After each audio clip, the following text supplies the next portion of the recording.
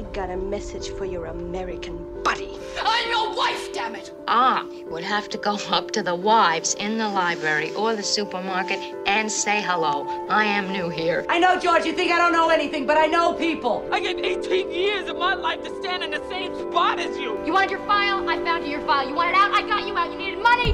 I found you some. Now, let's face it here. I've got to, latch on to something in my life. Oh, yeah, you blend. No use to try to sweet talk me, Miss Scarlett. I knows you ever since I put the first pair of diapers on you. Who was gonna love me? Who was gonna make me feel good? I wish I had a mother like me instead of nice. Nice gets you shit. I got a 2-inch thick sirloin steak sitting defrosting right this minute. Why don't you and Guy come over and have supper with us tonight? What do you say? Hello and welcome to another episode of the Best Supporting Podcast, a podcast dedicated to celebrating and dissecting the performances of our favorite Best Supporting actresses. My name is Nick Kachanov, and is it Polly or Patty? And my name is Colin Drucker, and do you know where you are? You're in the Billy Barnes Extended Care Ward. I don't know why. I think it was Laurie Metcalf's delivery on that just... Well, I could say that about a lot of lines, honestly, but that's just one of them where just her delivery just took it into the stars for me. Oh, there is just so much to talk about on today's episode. I'm so thrilled, actually, and I can't believe it took me this long, much like everything else that you've suggested on my, imaginary list. Yes. It's chock full of women. It's great lady acting, and I'm loving every second of it. For folks who like to live on the wild side and don't read titles, don't look at descriptions, I respect that. Let me catch you up. We are, and actually for even folks who did read the description, there's a bit of catching up to do here. We're doing something a little bit different for the next few episodes of the Best Supporting Podcast. Whereas in the past, every episode is a bit of a standalone episode. We are going to be spending a little bit of extended time in the Billy Barnes Extended Care Ward because we're going to be discussing the first season of Getting On, the U.S. version of Getting On, over the next 3 episodes. Yeah, and I know this might be a show that might not be on everyone's radar. I feel like, at least our demographic, I would imagine a majority of you would probably know what this is, but good Lord. I mean, it's on HBO Max, and it is a delight. I only watched, so to kind of extend what Colin's saying too, we're going to do 2 episodes, we're going to cover 2 episodes in 1 episode, if that makes sense, each week, because there were only 6 episodes in season 1. Is that correct? You said 6? That is correct. Yep, that's the math. Yeah.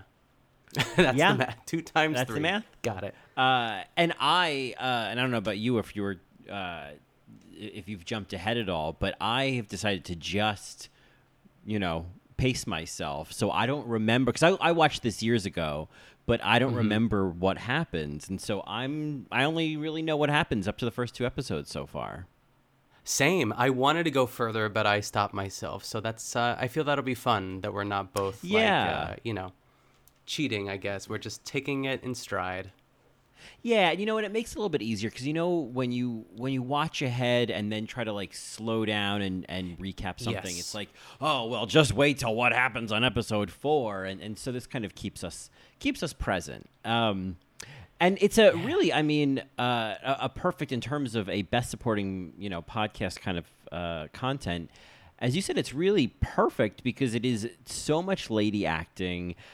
In some ways, all 3, it's much like The Hours, where all 3 leading ladies are also each kind of supporting in a way. They all kind of share the spotlight. And I, at least in terms of the Emmys, Laurie Metcalf was at least nominated in the leading category, and Niecy Nash was nominated in supporting category. So, it's got some, it doesn't have any wins under its belt, but, it's got some best supporting credentials to its name. So it makes the list in our books.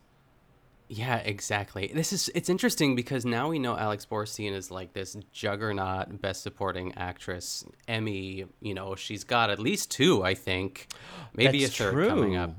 I forget about Marvelous Mrs. Maisel. Yeah.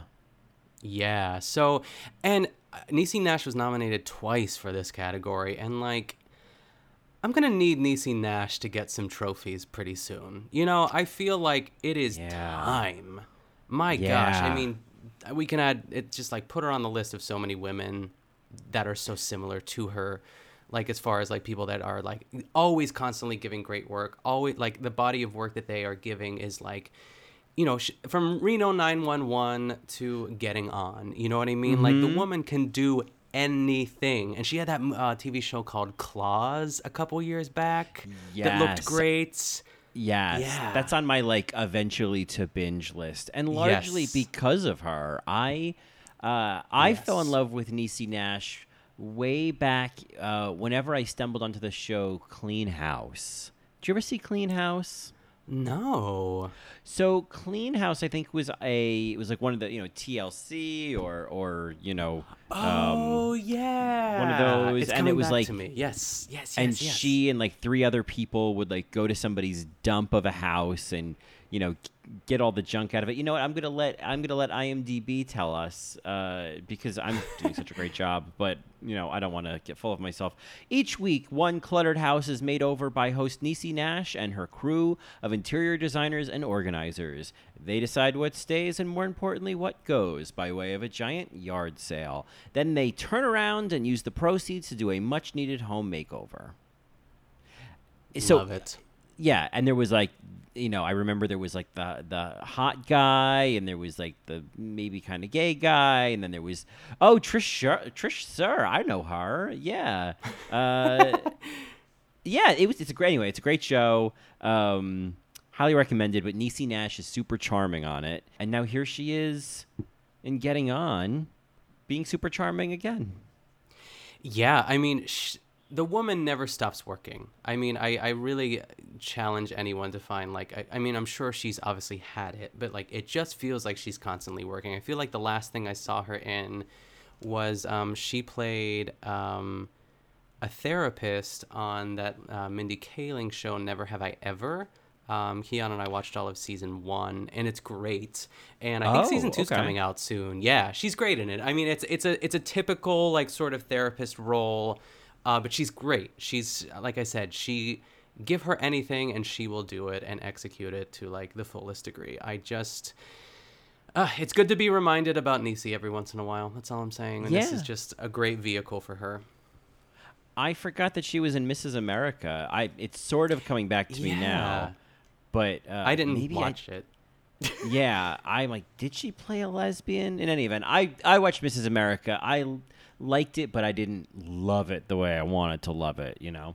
Sure. But in any event, that's why Mrs. America is not what we're going to be discussing over the next 3 episodes. That's why Getting On is. So you had... What did you know anything about the show before this dive in? Yeah, I knew 2 things. The first thing, or I'll just say it's kind of like a present day thing. I feel like this show is very much worthy of a Getting On, sort of like the prom. I love it. It has prom. That Getting sort of On. Getting On. So we'll have to, we'll keep it to a minimum. But like every time I kept saying it in my head today, I was like, Getting On, because it has the T's too. It's great. It does have the T's. It has all of it. I love it. Yes. So that was exciting for me. But the only thing I knew about it is that you had watched it. I knew that when Lady Watch was still on the air and thriving, that Ryan O'Connor would continuously urge everyone to watch it. And I never did, and because he said there was, you know, some great ladies. And he's like, I just can't believe that. I feel like he was, you know, in sort of defense of it. Like, he couldn't believe that it was like, it wasn't a huge commercial success, but it was nominated for some awards. And he felt that it should have been, you know, more widely received. Yeah, I feel like... I kind of remember when it came out, like because the American version came out in 2013, and it was one of those things that, at the time, I did not have quite the honed palate for actress-sexualing, you know, for actressing, I should say, you know, I was a burgeoning actress-sexual, but I was still kind of like, you know, figuring out I was figuring out that process, you know. This was essentially like when I was 15 and looking at internet porn. I was still trying to root around, and so and so this didn't come up on my radar. Like I didn't realize that this was exactly what I was looking for. And I don't remember when I finally watched it, but I know it was probably a couple years ago, and it was one of those things that, like, you know, those shows that you just like you binge it in a weekend or throughout a week. You pretty much like that's what you watch, and you just like, this is the week that I'm watching Getting On, and and then it just like it becomes the fabric of your life for a couple of days, and then I think sometimes when that happens, then it's like, oh my God, it's like 5 days after Thanksgiving. You're like, I just need something without turkey in it, you know? And so you know, and so I think I kind of like binged Getting On to the hilt and then just moved on. And I never revisited it. And even with, and I can't believe it's taken over 10 minutes to get to this point, even with the Laurie Metcalf of it all. I know, just didn't really, you know, think to come back to it. And actually someone on Instagram, and I wonder, I'm not quick enough to pull up, you know, as I'm sitting here. I know that this isn't like radio, it's not a live show, but you know, you try to just keep the thing, you try to keep the thing moving. It's hard to multitask. But yeah. It is. But somebody suggested on Instagram that we should do, I can't find it. Anyway, if you're probably listening and you're probably like, it's me, and I'll find it and I'll mention you in the next episode. But somebody had suggested we do this show, and then it kind of, you know, the seed was planted, and I was like, then we were trying to think of what to do next, and I thought, you know what? That listener on Instagram had a good idea, and here we are. Yeah. It's the perfect suggestion. Half-hour episodes, 6 episodes in a season, 2 a week. I think it's gonna be lovely, right? That's, you know, and those were actually the factors I considered even before Laurie Metcalf. When I fell word to this recommendation today, I was like, here's the time commitment we're talking here. So yes. For anyone who doesn't know what Getting On is about, I am going to just let IMDb do the work. Shake and Bake and I helped. IMBD and I read. Set in a geriatric extended care wing of a down-at-the-heels hospital, Getting On follows put-upon nurses, anxious doctors, and administrators as they struggle with the darkly comic, brutally honest, and quietly compassionate realities of caring for the elderly. So I love that. That's a pretty good description. Yeah. And so the original version, I think, was in like 2009, was this a British version on the BBC, which is available on Amazon Prime. I've only watched like 2 clips of it, so I can't say much about it yet. But there's a couple of similar. You know, I'm going to bring up The Office more than once, is what I'm trying to say. Sure. But much like the pilot of The Office, it's a lot of the same moments are in the first episode of Getting On. It's a similar translation where they take a lot of the same, you know, narrative and even like specific bits and then just kind of do them, you know, again. Yeah, I love that. In a way. In the first episode, the pilot is called Born on the 4th of July, which is so apropos for this week. I was like, the stars are aligning. It was meant to be. Oh, I hadn't even thought. Oh, well, my heart was just I was like, kaboom, that kaboom. Colin Drucker. Yeah. Man. That's fireworks in there. I'm so excited about this. Yes. Yes. And what's more American than a geriatric, you know, extended care ward? You know what I mean? Exactly. Yeah. So, all right. So let's before we kind of dive in, and I think we can kind of just talk about some. I think we'll kind of go per episode, because I think there's a couple moments in each, and certainly in the second one.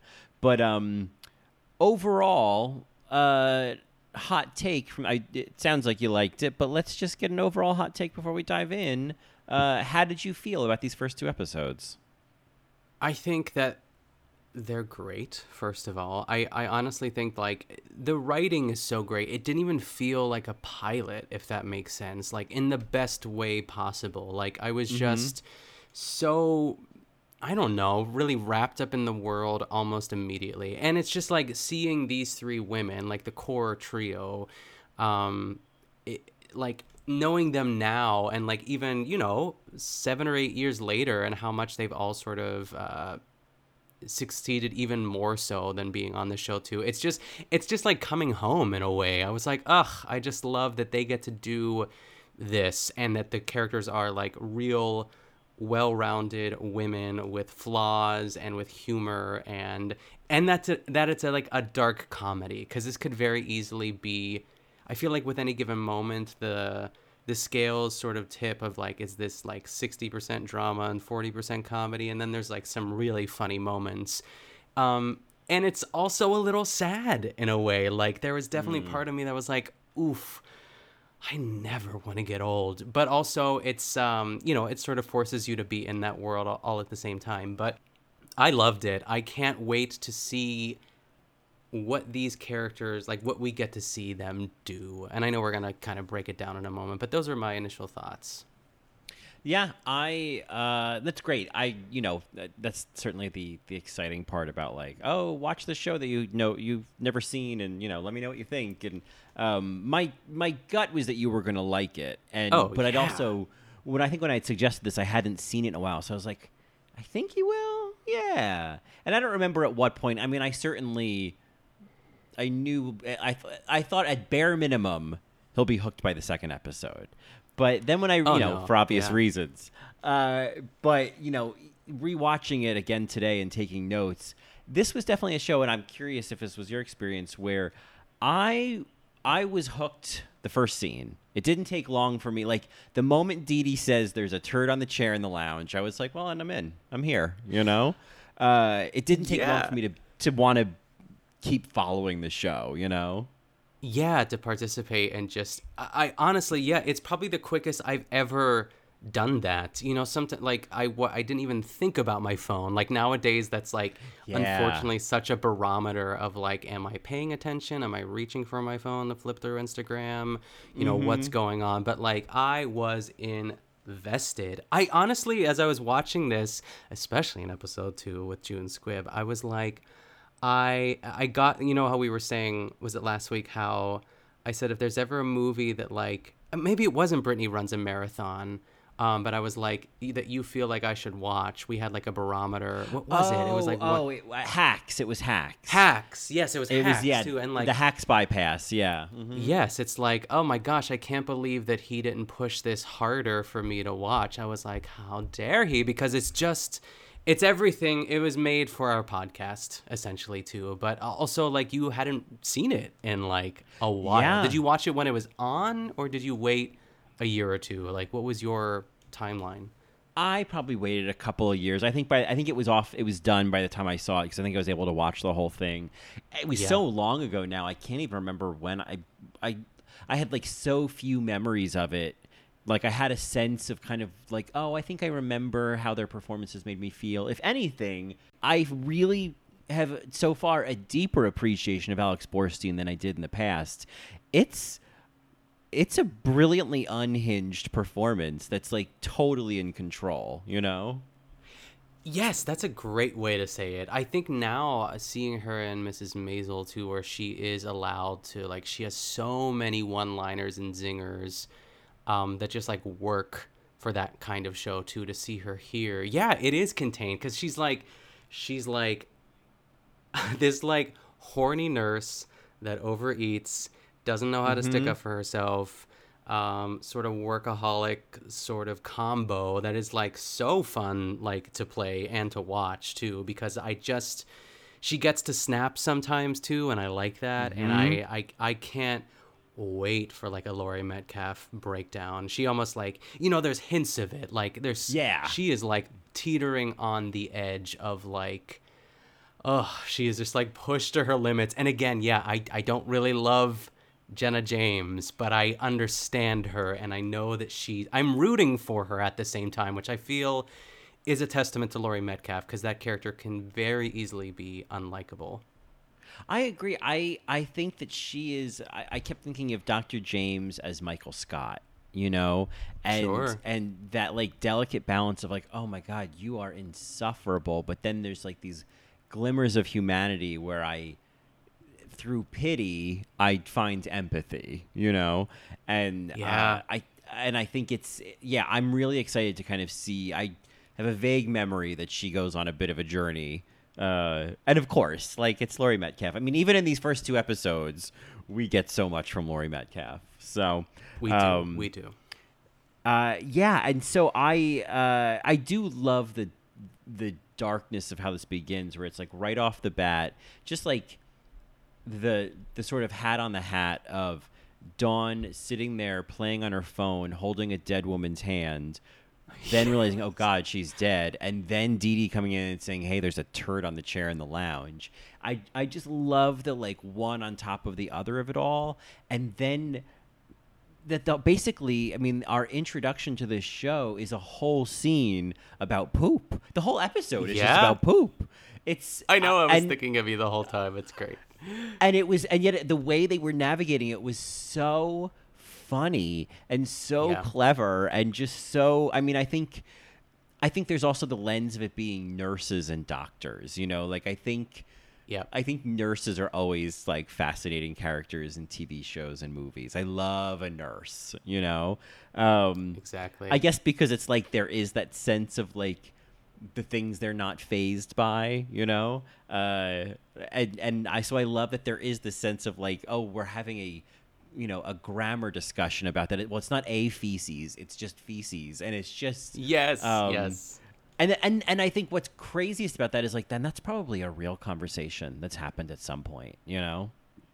Oh, yes. I was just going to say, like, I wonder if, you know, if we have any listeners who are nurses, like, I'd imagine it's like they should just like pull random nurses from hospitals and put them in the writing room and be like, what's the craziest story that you've ever, like, what's happened to you? Because you know it's there. Yeah. So I like to hope that was part of the process, because I feel like it's pretty spot on, but I'm not a nurse, so who knows? Oh yeah, and I could never be a nurse. I don't like poop, so that's one thing. I don't know if anyone likes it. I'm sure some people do, but I don't think anyone like goes like, oh, yes, there's poop in the job today, you know. But I can't do needles. I can't do like I get like weak kneed and dizzy just at like the idea of needles, and so like putting in an IV, I would throw up on the patient. So I used to be able to like handle needles, and I can't anymore. I don't know like what happened, but now I just start to get clammy. I've never passed out, but I feel like given the right circumstances, I could probably get pretty woozy. Yeah. Whenever I have to like go to the doctor for like for a physical and have to take blood, doing blood work and whatnot for prep, you have to get blood work every 3 months, and like I always they sit you in the chair, and and I can't talk about it too much because I'll pass out on the podcast, but I always have to turn really far away in the other direction and like stare at the wall. And here's something I've never told anybody, is that when I am getting blood drawn, in order to keep myself distracted, I sing the song 1, 2, 3, 4 by Feist in my head. Oh my God. I've been doing it for years. That is my go-to giving blood song. It's proven. I don't know why, and I don't think I could ever even tell you the lyrics now in this situation, but in that moment, I could do the whole thing a cappella. Yeah.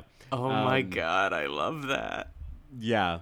And then whenever they're done, I always feel bad. I always feel like they're taking it personally, and so I always overcompensate and go, "Wow, you're really good at that. Oh my God, that was quick. Wow." So I always, and so it's just like, it's sick. Yeah, that's quite a process. But I mean, do what you need to do. It is what it is. So anyway, the episode starts with somebody poops on a chair. It might be Birdie, who is the old lady from The Nanny. Are you The Nanny gay? Oh, I am probably. I probably fall. I'd say less. It's like if I was to. I don't know why I instantly thought of Golden Girls versus The Nanny. I've seen more Golden Girls. Haven't seen as much of The Nanny. Yeah. But once you said that she's from The Nanny, I'm like, oh yeah. Does she play Fran's mom, or is it like I think the friend of Fran's mom, or what's the relationship there? I think she's the mom. You know what? We're gonna just. Oh my God, people are nanny gays. Or she plays. I know the nanny gays. They're coming after us. The nanny gays. She plays Yetta. So you fill in the blanks. Yeah. In any event, she's still alive? No, she passed away in 2016. All right. Well. Okay. God bless you, Anne Morgan Gilbert. I guess it's Gilbert, but that you just throws me off. Gilbert.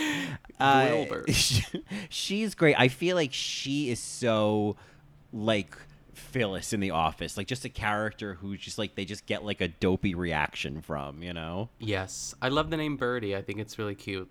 It's so sweet, Birdie. Yeah. And then of course Jenna shows up, and Laurie Metcalf is, just the way that she navigates this. I just love that when she says, and really she and Alex Borstein navigating this moment of her saying, "Is it mine?" And there's just this like pause on Dawn's face, and I think for the audience, they're like, "What does she mean? Is it hers?" Because we have no idea what that means.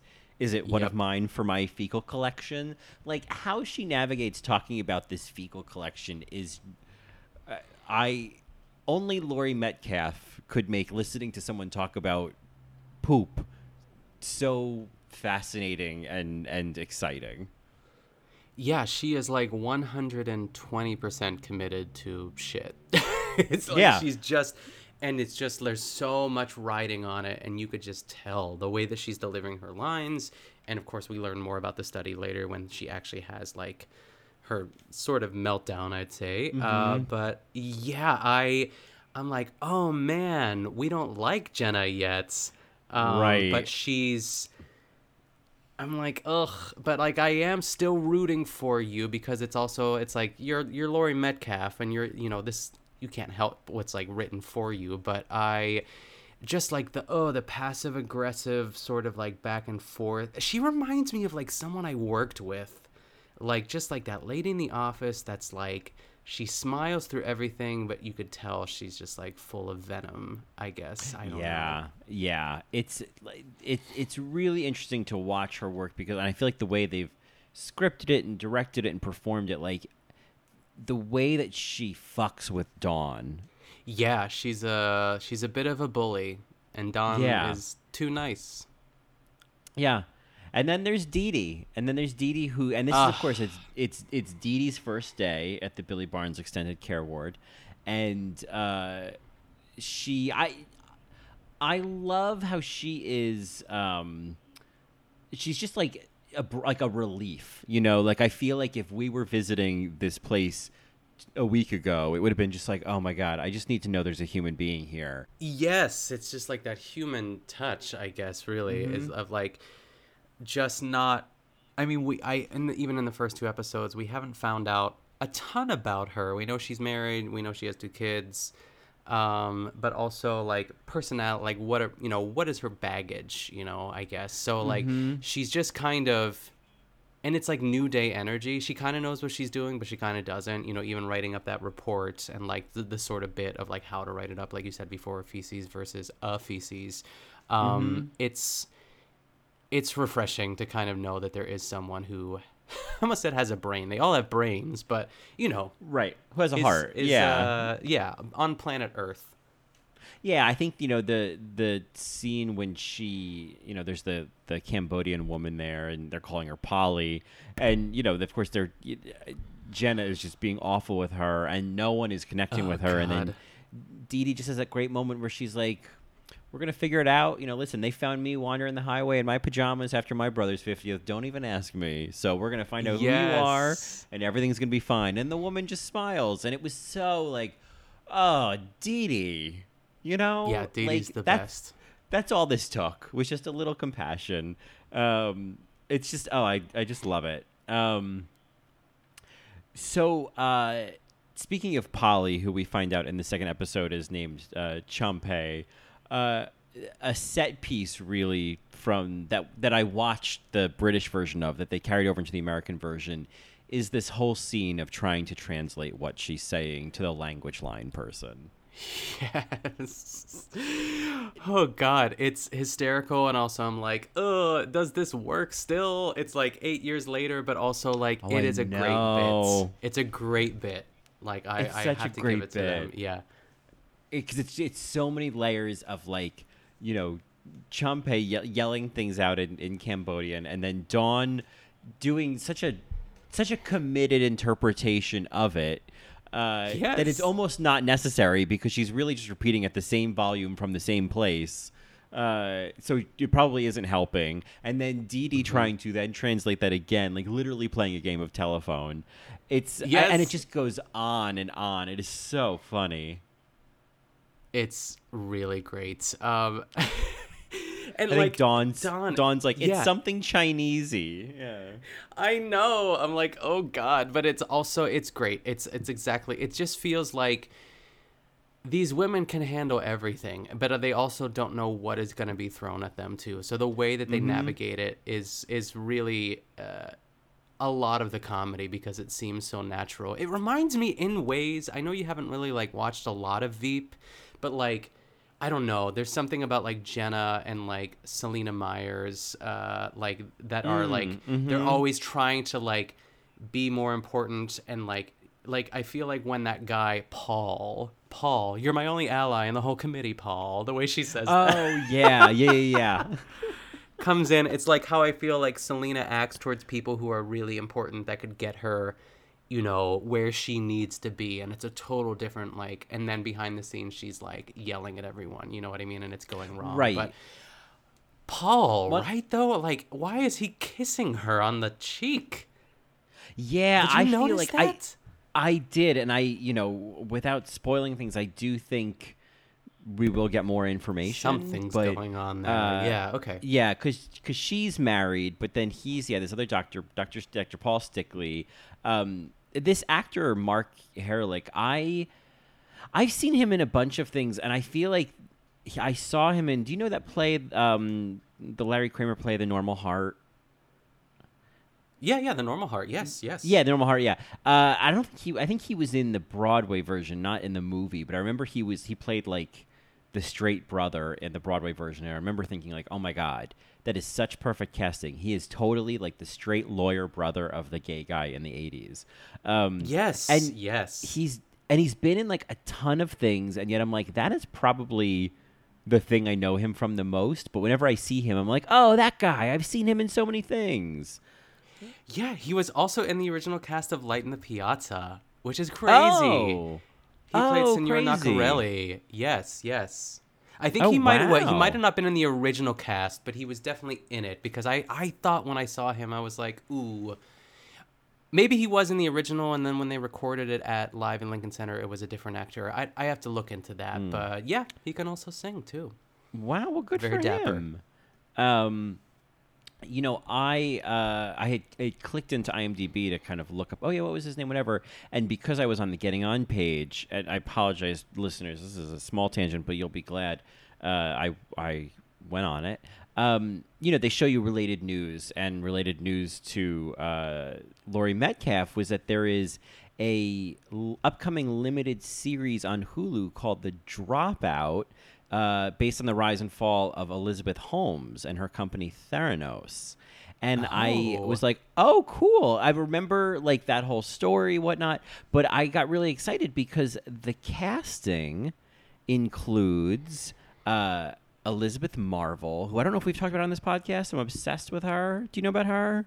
That sounds really. I feel like I remember you. I'm gonna Google her name as you go on. And I'm like, oh, she was in an episode. She's in the episode of 30 Rock when Liz. You know, she's like the woman who, like the lady who lunches with Liz, and then it turns out they're all in a fight club together. Oh yeah, yes. Yeah, her Got neighbor. it. Yeah, that's her. I was like, oh, I know. There's something I knew you'd know. There's a tie. Yes. Yeah. But William H. Macy's going to be in it. Laurie Metcalf's going to be in it.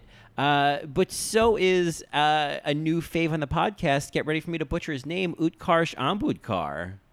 Oh, nice. Our favorite boyfriend. We love him. Our favorite boyfriend is going to be on this. So So yeah, that's fun. Looks like we're gonna be watching The Dropout at some point. Great. Yeah, I'll drop in for The Dropout. Yeah. Yeah. Well, look at that. That was just a little drop in for The Dropout. Thank you, giving us context. Yes. Well, getting back to Getting On. So I do love this scene where Dawn was crying at lunch. I just think somebody like crying and eating. I could watch that all day. Yeah, stabbing a salad. It's great. Yeah. But it's, I felt like this was where I thought this moment was a really good example of what you were talking about, where it kind of, it's like, is this a comedy? Is this a drama? Because I feel like, there's an element of that moment that feels a little bit ridiculous. It's like, oh my God, this woman is just, why is she crying? But then as she's going on, it's like, oh, this is genuine. Like, we're not, the show is not making fun of Dawn right now. Like, she really does take this job seriously. And I guess when you think about it, it's like, well, what's wrong with that? She is literally like taking care of people's lives, in a way. And like, that makes sense. And I also think the subtext of this was she also is like, somebody should be there for these women, and I need to be there for them. And I think that really reflects her own fears that someone is not going to be there for her someday, And so I think there's some sense of like, I'm doing this work because like, I'm trying to ward it off in my own life, Yeah, I'm trying. Again, it's like I think like people that I currently work with or just have worked with in the past, there's always that, it could be female or male, like coworker that you work with, and really, actually, if you really think about it, they work harder than anyone, but they never get the props for it. It's always just like, I don't know, this skinny white woman or like white man. You know what I mean? Like, I feel there's like a lot of, she's almost like too eager. You know what I mean? And people know it, and they take advantage of her. Jenna knows she can get what she wants from her because she's always eager to please, and it sucks. I'm waiting for her to like, come out of her, I almost said come out of her shell, but like, realize that she doesn't have to play the game as much. Just do your work and, don't try so hard. I don't know. Well, yeah, I mean, I think that, and I would imagine, again, for folks listening, we have not watched ahead. So bear with us if you are like the preeminent scholar of Getting On. But we, a doctor, if you will, but we, I assume that we're going to get that evolution with Dawn. I'm hoping we're going to get that evolution. I'm crossing my fingers and my toes and anything else I can cross that we're going to get Dawn like snapping at Jenna at some point this season. Yeah, it's like no one likes the person who follows all the rules, like, and reminds you of the rules. And that's our first real like kind of impression of her. But then she has like that amazing moment where she's eating the cake. And then Ethel Beaver shows up from Parks and Rec. Right. I know. I was like, I know you. Mm-hmm. But the way she just said, I don't know what word she says. Maybe she says the name of Ethel. I keep calling her Ethel Beavers, but but it's the perfect sort of like comedic moment. I laughed hard because she's eating the cake that she came to get, and she eating her dead sister's cake. Yeah, yeah, eating her dead sister's cake. Oh, it's great. It's so great. So just before we get to the dead sister's cake, we do there is an incident with Jenna. This is an important incident. I think is really a turning point. There's an Act 1 scalpel that Jenna takes from an intern, and then she has this meltdown about the missing poop. She gets this big fight with Barbara, who played by Family Matters' Thelma Hopkins, who also was in Dead to Me. Yes. And I wanted more of her. I thought her name was Beverly. Is it Beverly? Beverly. I knew when I was saying Barbara, I was like, oh, that's me. That's okay. No, Beverly. Beverly. I was hoping that she would be. I hope she comes back. Gosh, I hope she comes back. And I have this like sinking feeling that she doesn't, because I was like, oh yes, Aunt Rachel, bring her in. Yes. Yeah, bring Aunt Rachel back because Patsy now has her job, but I know. She was such a relief. I was like, oh, thank God you're here. It was like, please, somebody flush the poop, Yeah. But yeah, but anyway, then she gets in this whole fight with Jenna, and I love there's this interaction because Jenna Dee Dee starts to get into it, and at one point Jenna is like, "Do you have any idea what the Bristol-Myers stool chart is?" And just the way that Dee Dee goes, "No, ma'am, I do not." Like, I love that reaction. And it's funny, as I watched the same scene in the British version, and it's way less heated. And so it was really cool to see this version where Dee Dee saying, "No, ma'am, I do not," was almost like snapping back at her. It was just like a great choice of reinterpreting this scene. Yeah, because she's being ridiculous. Like, you can care about your work, but sheesh. Right. Which is like, what's interesting is like this work that she's doing, I think also has nothing to do with the hospital. I think, yes, in a way, yes. like this is, and so there's something weird about like all of this. It's like, hey, none of this is the hospital's agenda. This is, Beverly kind of hints at it, like these, whatever you're doing for these pharmaceutical companies or these, these poop trials, I think she calls them. Yeah. But I love that then, as she has her meltdown and the scalpel falls out of her her coat, we don't see it. And at first I was like, "Well, wait, did I miss something?" But we don't see. But she actually, like, I love that they kind of describe it afterwards, and I could picture it perfectly. Her, reaching for the scalpel and then like faking, stabbing it at them. Yes. Oh, yes. But it kind of like the gossip mill kind of works that way anyway, because when Paul eventually comes to like, do damage control and kind of just like demote her, I feel like he does say like, well, you pulled a scalpel on people. She's like, it fell out of my pocket or something, like it's not really what happened. Yeah. And she was like, purely gallows humor. Yes.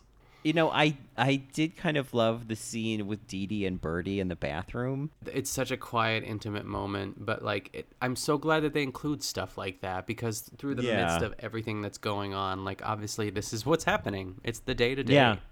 Yeah.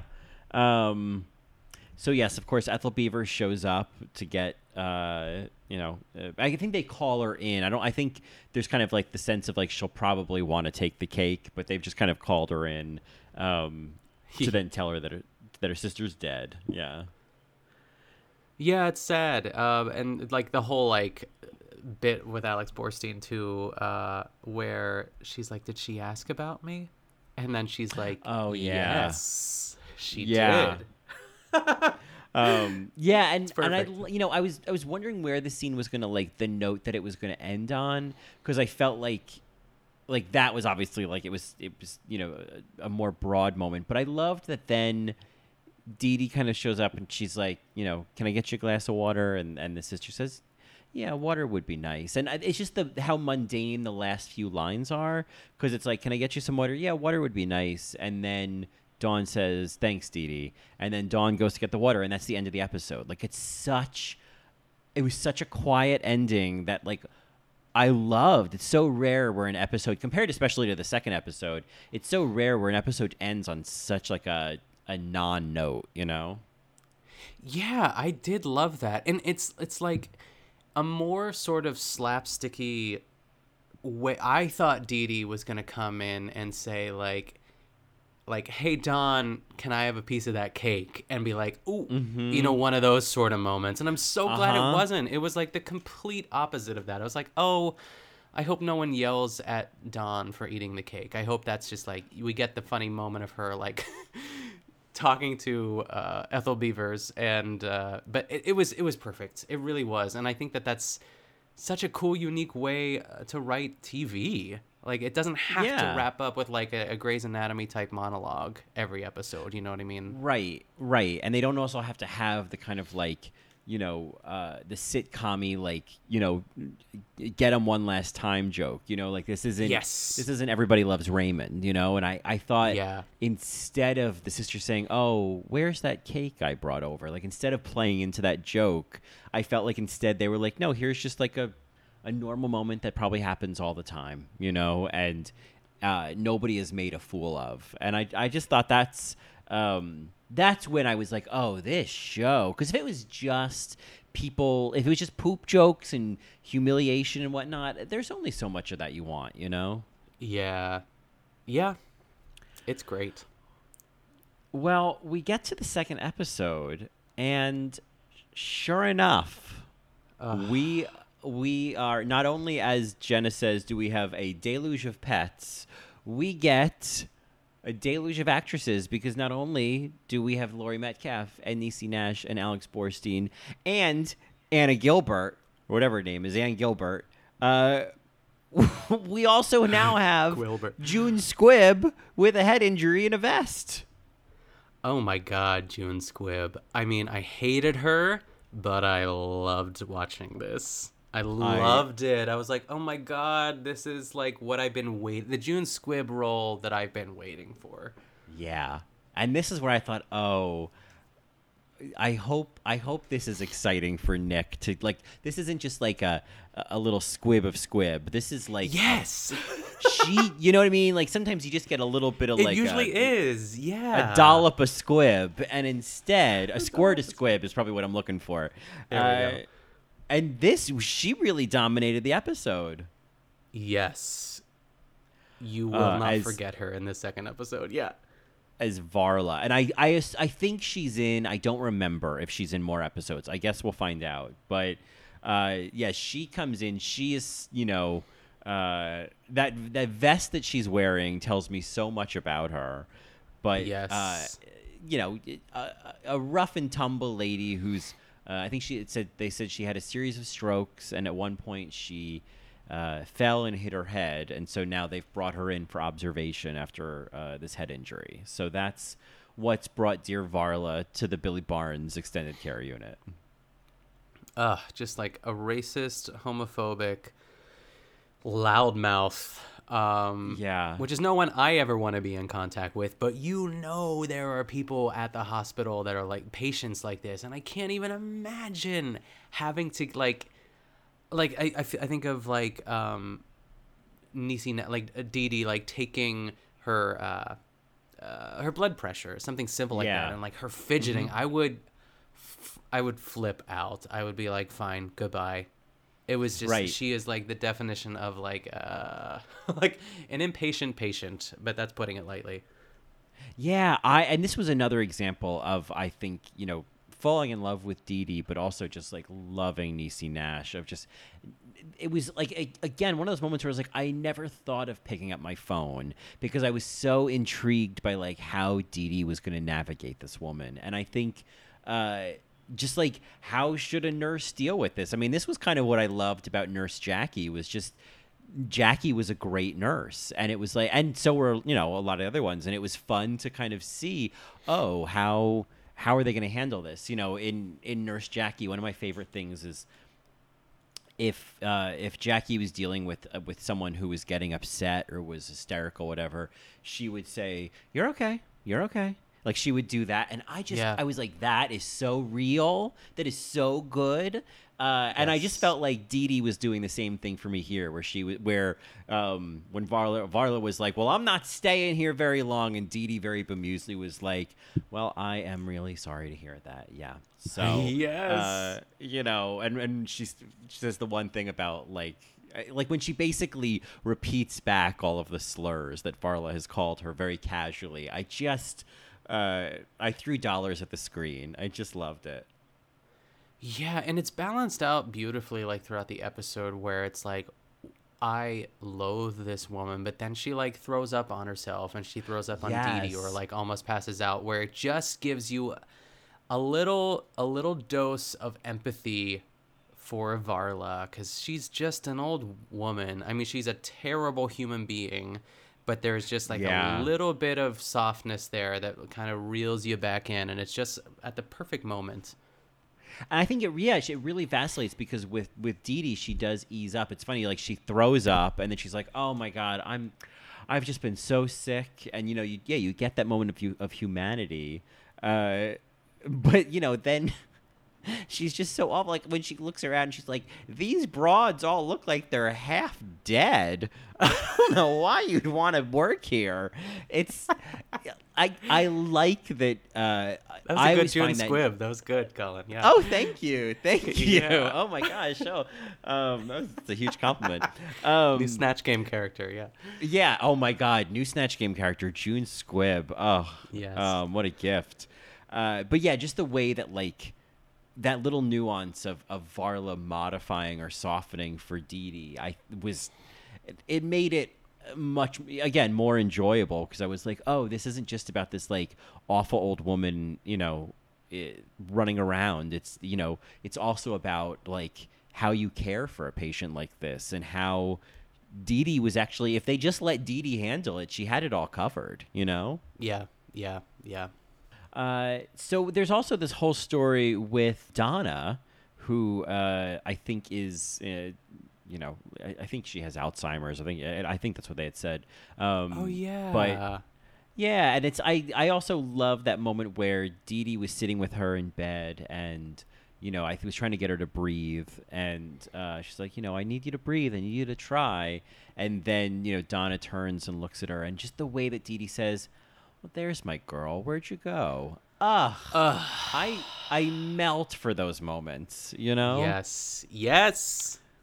But I'll say this, I also feel like Dawn, there's a moment when I guess there's some patient that they thought was going to die, and then she doesn't, and then what's his name, that guy Antoine, he shows up, and he's like, oh, is she all packed up and ready for heaven? And then he opens the curtain, and then Dawn says, oh, Miss Guthman rallied, we've just been sitting here talking about pizza. And the old woman just nods. Yes. It's such a great little moment, because I think that's really sweet that Dawn just sat there and talked to this lady who almost died about pizza. Yeah. Oh God, it's so beautifully human and simple and funny. Mm-hmm. Like, that's part of the job, is like sometimes you got to just sit with someone and talk to her about pizza, or in the first episode, right? I was like, I'll do that for free. And in the first episode, when Dee Dee is in the bathroom with Birdie, and Birdie's like, I need you to give me my keys. I need to go to the office. And Dee Dee's like, all right, let's go to the office. Like, you have to just be prepared to, like, have those moments that you can't really prepare for, It made me think of when my grandma Kachanov, like when she was in a nursing home, she was like obsessed with, like, she's like, I think I'm ready for bed now. And like in her old house, she would go up the stairs, and like for some reason the elevator represented the stairs, and she's like, I need to go to my bedroom. And my dad was like, you don't live up there, Mom. Like, this is your room here. And she's like, she just didn't understand it. It's like you have to just like play these like improv games all of a sudden. So he took her up there, and she just kind of looked around, and she was like, "Oh, I guess it isn't it," which is like incredible. It's like a sad moment, to be honest. But there are also like other really, really funny moments that my grandma would like just rattle off. I'm like, where are you getting this stuff? But you just have to laugh with it and roll with it, I guess. Yeah, my parents went with that with my grandmother. That was like that for a while, where you just had to, whoever she thinks you are today, or whatever she thinks is real, or she tells you. I mean, there were points where it was kind of like it got a little dark, where she's like, they want to take me down to the basement, and they're going to do experiments on me. And my mom was like, I'm like 80% sure you're making this up, and then there's like 20% of me that's like looking for the basement door, I know, exactly. But some of them were. But then as she went on, she'd be like, and then my cousin Kitty was down there, and she told me they're going to do experiments on you. And then my mother's like, okay, this isn't real, like Kitty's been dead for 20 years, Yeah. So everyone can relax. Yeah. But you just had to run with it, and then every once in a while, the last time I saw my grandmother, I went to visit her in the facility where she was, and I hadn't seen her in a while and had no idea if she was going to remember me or what she'd remember, and like she was really clear, and we like we laughed about something together. She like there was just kind of like a familiarity, and it was just like it was great. I mean, it was just like, oh my God, what a great moment. But I was prepared to just kind of roll with whoever she thought I was, because for them that's what reality is in the moment, Mm-hmm. Exactly. So we also get introduced, there's very few men, other than, of course, Dr. Stickley, there's very few men, and Antoine, excuse me, but in Getting On. But the largest male role is, of course, Patsy de la Cerda, played by Mel Rodriguez. What did you think of Patsy? I was like completely smitten with him, and I think that like I was expecting him to be sort of like, let's have fun and really just have like a party sort of like gay man. And I'm assuming he's gay because he reacted so poorly to Varla like calling him a truly nasty cocksucker. But yeah, so I feel like something's going on there. But he kind of reminds me, I don't know if you've that actor who, he was in Richie Rich, and he played like Richie's like best friend. He was like he was an adult, and he was like this like large man. He had a beard, and Oh yes, I know what you're talking about, but I'm gonna let IMDb do the cooking tonight. Let's see, Richie Rich, 1994. Christine Ebersol was in that. I know she was. So was John Larroquette. Okay. All right. Where's his old fat friend? Is it old fat friend? That's so mean. I think it's Michael McShane. It's Michael McShane. I was going to say, is it Professor Keen Yes. Bean?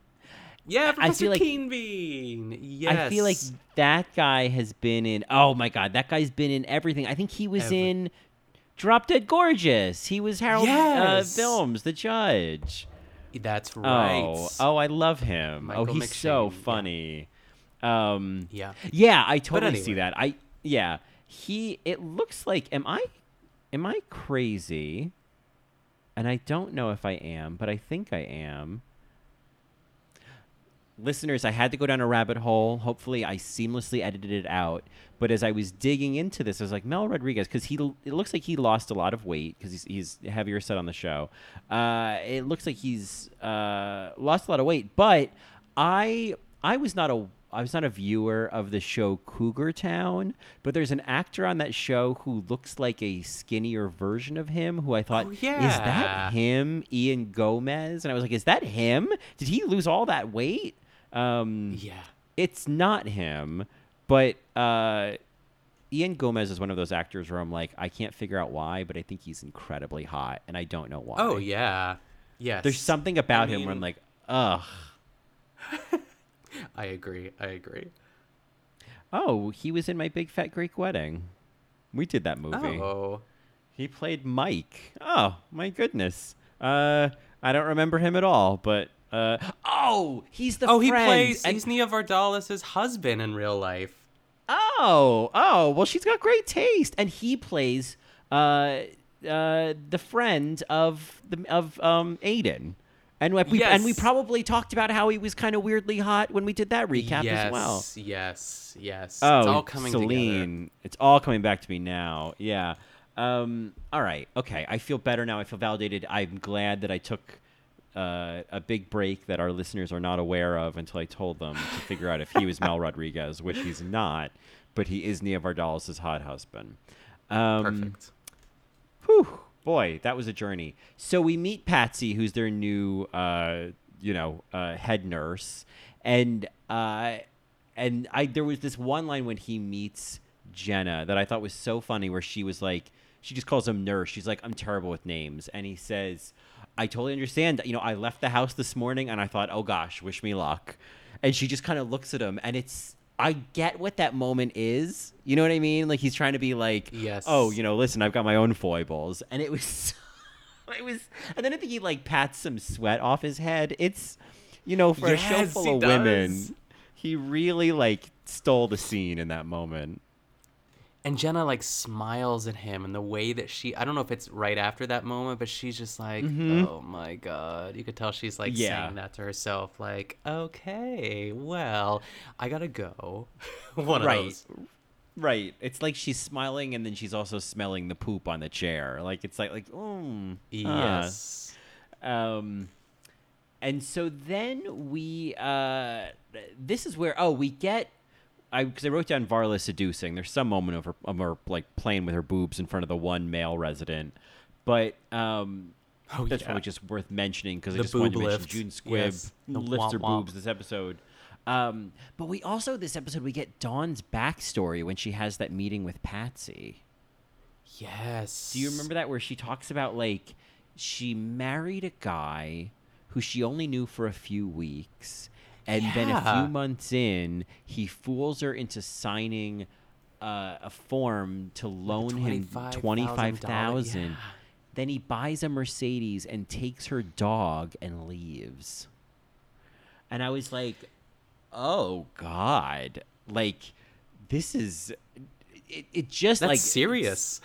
Yeah. I was like, you're fucked up. And I think that puts so much perspective on, like, if there are moments where she feels kind of broad or kind of ridiculous, I'm like, this is someone who is probably a little unhinged already, but who's also just, like, brimming with trauma, you know? Yes. Yeah, I feel like that really is... Imagine thinking of that up in the writer's room, too. But, like, if she can let someone do that, like, of course she's going to let Jenna, like, walk all over her. Especially if it's for, like, her own gain, like, in her profession. Because she sees it as something that's, like, worth it, I guess. Yeah. It's like it all makes it make more sense of, like, oh, wow, you're somebody who just gets taken advantage of. And I do think it'd be crazy to not see an evolution in Dawn over the seasons, but I do imagine that's part of her character arc is, like, you know, growing out of this person. Otherwise, this is going to be a really depressing 6 episodes at the very least. Yeah, setting boundaries. That's the new. That's her MO for sure. Yeah.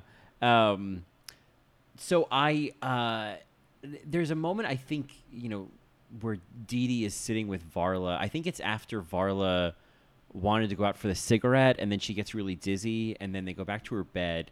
And I just love the way June Squibb goes, "I'm a mess. I'm a real mess."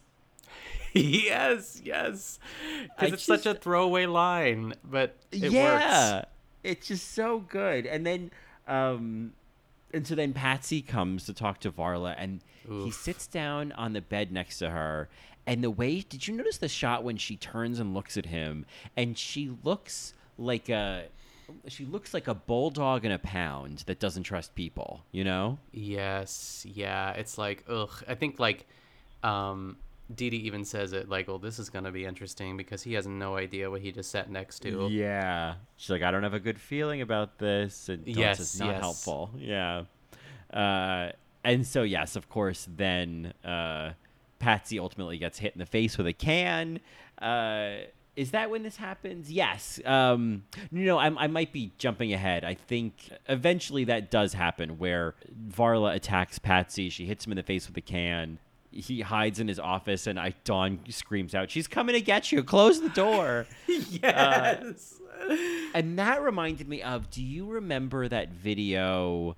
And it was like the Irish family, and there was like a bat in their kitchen. Yes, I think you might have sent that to me, or maybe Amanda did. I can't remember. It's been in our orbit, and I can't remember the name. But it was like, oh, get it, Danny. Oh, you're doing it. You've got it, Danny. I can't remember. Okay, well, we have to. Yeah, it's good because the name is really important.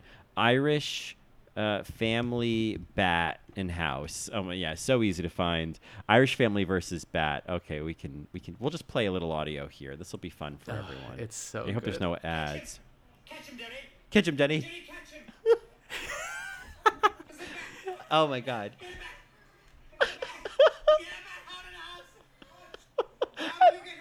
The mom's in the cupboard. Yes. Oh my God! Oh, this goes on. It's truly a nightmare, though. Like, I would just move, I think, if that happened to my house. Can you imagine poor Marco? He'd be like, so stressed and want to kill it, probably. I don't know. Yeah, I don't know what he would do. And the dog starts peeing. Oh my God! This video is There's a lot to unpack there. Yes, it's a lot to unpack. Yeah. So anyway, that's what this reminded me of. I did take the note at some point, and I apologize if I'm getting the chronology wrong, but there is some moment of Dawn stress eating fudge that... yes.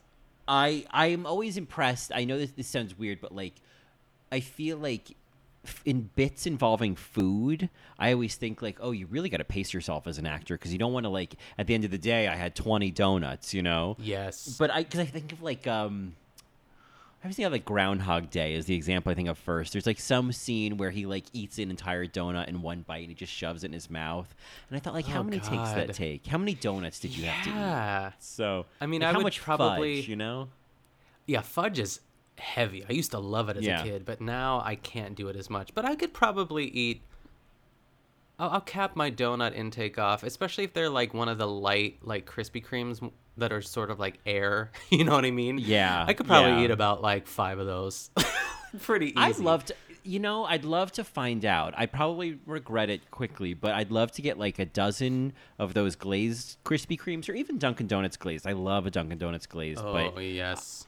Either or, and just they're so easy to eat. Totally. Yes. And just have one of those days where it's like, let's just see how many of these. Because normally, what it is, the reason I say this is normally, it's like I gotta savor every goddamn bite of this thing because it's gonna be over in an instant. Yeah.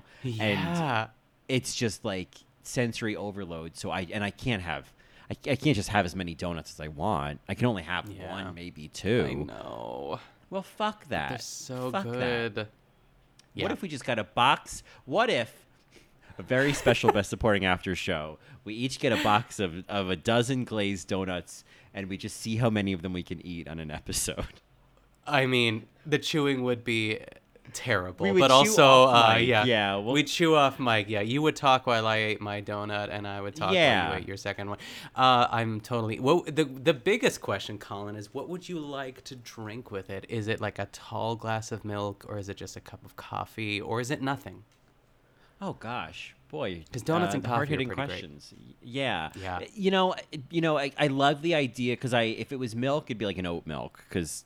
If it's regular milk, I'm gonna have to tap out early. That's just self-sabotage. But it's like you win. Not that this is a race or a competition. I just everybody wins. We're both full of glazed donuts by the end. But I would say, I was thinking, I love a nice orange juice because I love a good sugar on sugar. Oh my gosh, isn't that bananas? Crazy. It's awful. I would say, a coffee, a nice, an iced coffee might be nice, or a hot coffee. Oh, yes. Iced would be better. It's summertime. Iced might be nice. It's summertime. We're both boiling as we're recording right now. Yeah, that sounds great. Are, we're calling in from our respective sous vide bags, Yes. But, so this idea might be terrible and my brain might just be boiling, but, I think the answer to your question is iced coffee. Yes, that sounds good. Yeah. But anyway, back to fudge. Where were we? But anyway, where were we? Sorry, that was a dead end for me. That was a cul-de-sac. So what I liked about this episode is kind of similar to the first one. Instead of ending on Varla or ending on really kind of playing up that bit, like. That quiets down, and this last scene is at night, and Jenna's, precious Audi has been booted, and so she's, stuck there as well. But it ends on them talking about Donna, who Dee Dee saw singing, If You're Going to San Francisco, earlier in the episode. But it ends on her looking up, a little information about her and finds out she was in the movie White Christmas. She played a doll in a box, and I didn't look up to kind of see how real any of this was, but yeah, still though, it's great. Yeah, and this was one of Laurie Metcalf's just like finest little nuanced moments. But when Dee Dee tells her about it, and she says, "Oh, that's sweet. That's nice. That's a nice, sweet little spot in her life." I just love that, like the cragginess of like, oh, that's sweet. And then what she did with her body language while she said it, it was just like.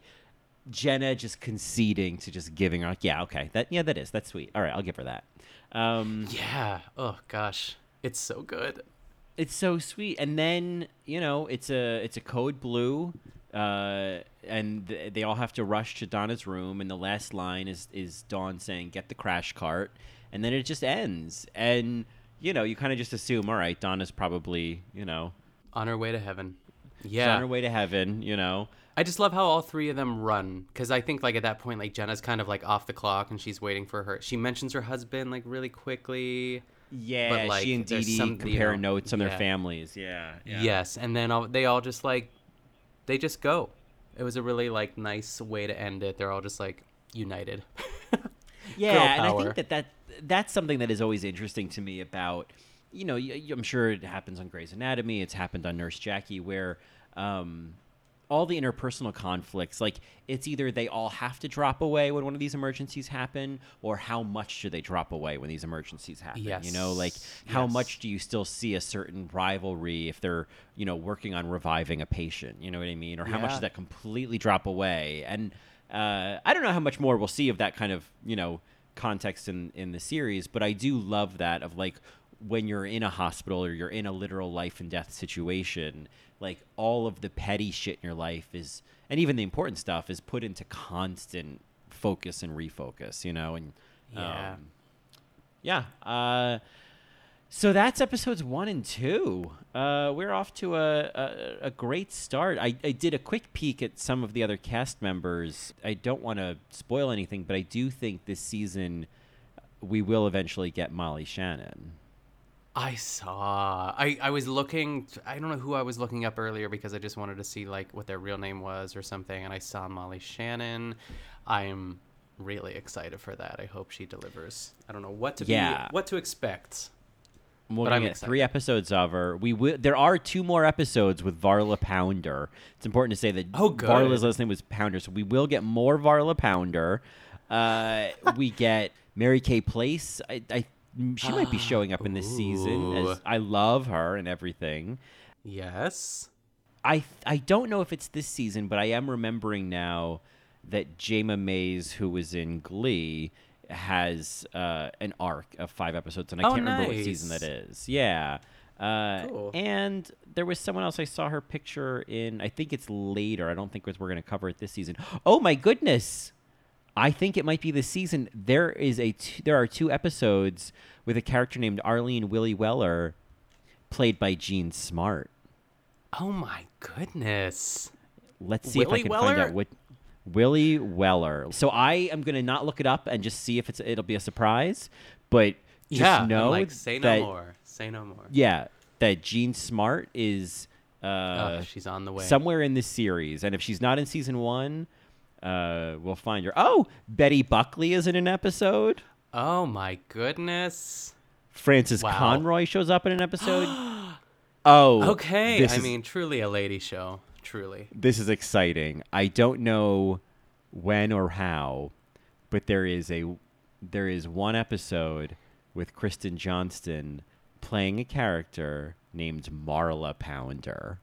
Oh so my God, June Squibb has a daughter named Marla, played by Kristen Johnston. Just a few other things to mention before we wrap up, because I just noticed another very important name. It's probably not this season, but in one episode, playing Sister Lily Claire, Rita Moreno. Wow. I thought the bar was raised high enough. I know. And I know. then you dropped that in my lap? Oh, my goodness. I know. And I think I saw her picture. I think Alia Shawkat shows up. Yes, as I did well. see that too. Yeah. Oh, yeah, there she is. 4 episodes. There she is. I scrolled over her. So, this is, I mean, again, we're only planning on doing the first season, but, Daniel Stern is going to be in it. I love him. Great. But, if for some reason we need to come back to do just a one-off on Jean Smart's episodes, we might do that. If we need to just kind of pop in and do a Best Supporting After Show segment on Rita Moreno, Getting On, we'll do it. But yeah, I mean, just a promising peek at what's to come with Getting On. I can't wait. I really can't wait. I think this is such a great idea, and I hope that other people are inspired to tune in. If you have HBO Max, if you don't, odds are you know someone who has it. Oh yeah, honestly, like. Listeners listening, I have been using an HBO Max. This login I've been using for a lot of things. It is not mine. It's not even like a friend of mine's. I'm probably multiple degrees of people removed from whoever's account this really is. I have been using it, and I've been passing it along to people for years. And it has given me access to not just HBO Max, but VH1 when I needed to watch live, so I could watch Drag Race, finales and things like that. you name it. It is just this login has been the key to my life, and so I don't want to be so willy-nilly that I lose it. Yeah, but at this it's not going to point, be in the kind show of, notes, but Yeah, I'm not gonna. It's not going to be in the show notes. But if you are so compelled, reach out and I might share it. But reach out and give me your thoughts on Getting On as well. Give us a context. Yeah. I wouldn't know who you are. I don't pick one of the women that we talked about today and tell us why you love them in anything. Yeah, in anything. I just want to know that you're people. You know what I'm saying? Yeah. So did you have any other before we get played off? No spoilers. Do you have any other thoughts on Getting On? I'm excited for what's to come. I think this is truly I almost said a needle in a haystack, but what am I trying to say? A diamond in the rough. Just a little gem of a show that I'm super excited to get into, and I'm excited. That's all. Well, this is our first episode on Getting On, and we are getting played off. That's a very Dr. James kind of joke, but that's but I went for it, and the reality is we are getting played off. So I mean, joke's on you. Where can folks find more of you? They can find me on my other podcast, The Good Vanilla, which is a Barefoot Contessa podcast that comes out every Thursday. And they can follow me on Instagram and Twitter at Nick Kochanov. How about you, Colin? Well, you can hear more of me on All Right, Mary. We are, already knee-deep into All Stars 6 coverage and continuing our coverage of Drag Race España. 3 new episodes of Drag Race this week to cover and recap and publish, and it's currently only Tuesday. So wow. It's a good thing I'm semi-retired. This hard work that I'm doing. We're talking about these nurses and this good work they're doing. I'm recapping a lot of Drag Race. And you can eventually find me in new episodes of In the Details, Celebration of Nuance. I'm going to stop saying when it's going to happen because as an Aquarius, that freaks me out. And, of course, you can find more of me on Twitter at Colin Drucker and Instagram at Colin Drucker_. And you can get more of both of us in a best supporting capacity on Twitter at BSA Pod. Or you can email us at thebsapod@gmail.com. Keep your peepers peeled because on Friday, the Best Supporting After Show will be coming out where we have not figured out what we're going to be doing next. Yeah, we don't know yet. We don't know yet, but I think that keeps things exciting. I think you're on the edge of your seat. I'm on the edge of mine. They're on the edge of theirs. Yeah. And that, as they say, is that.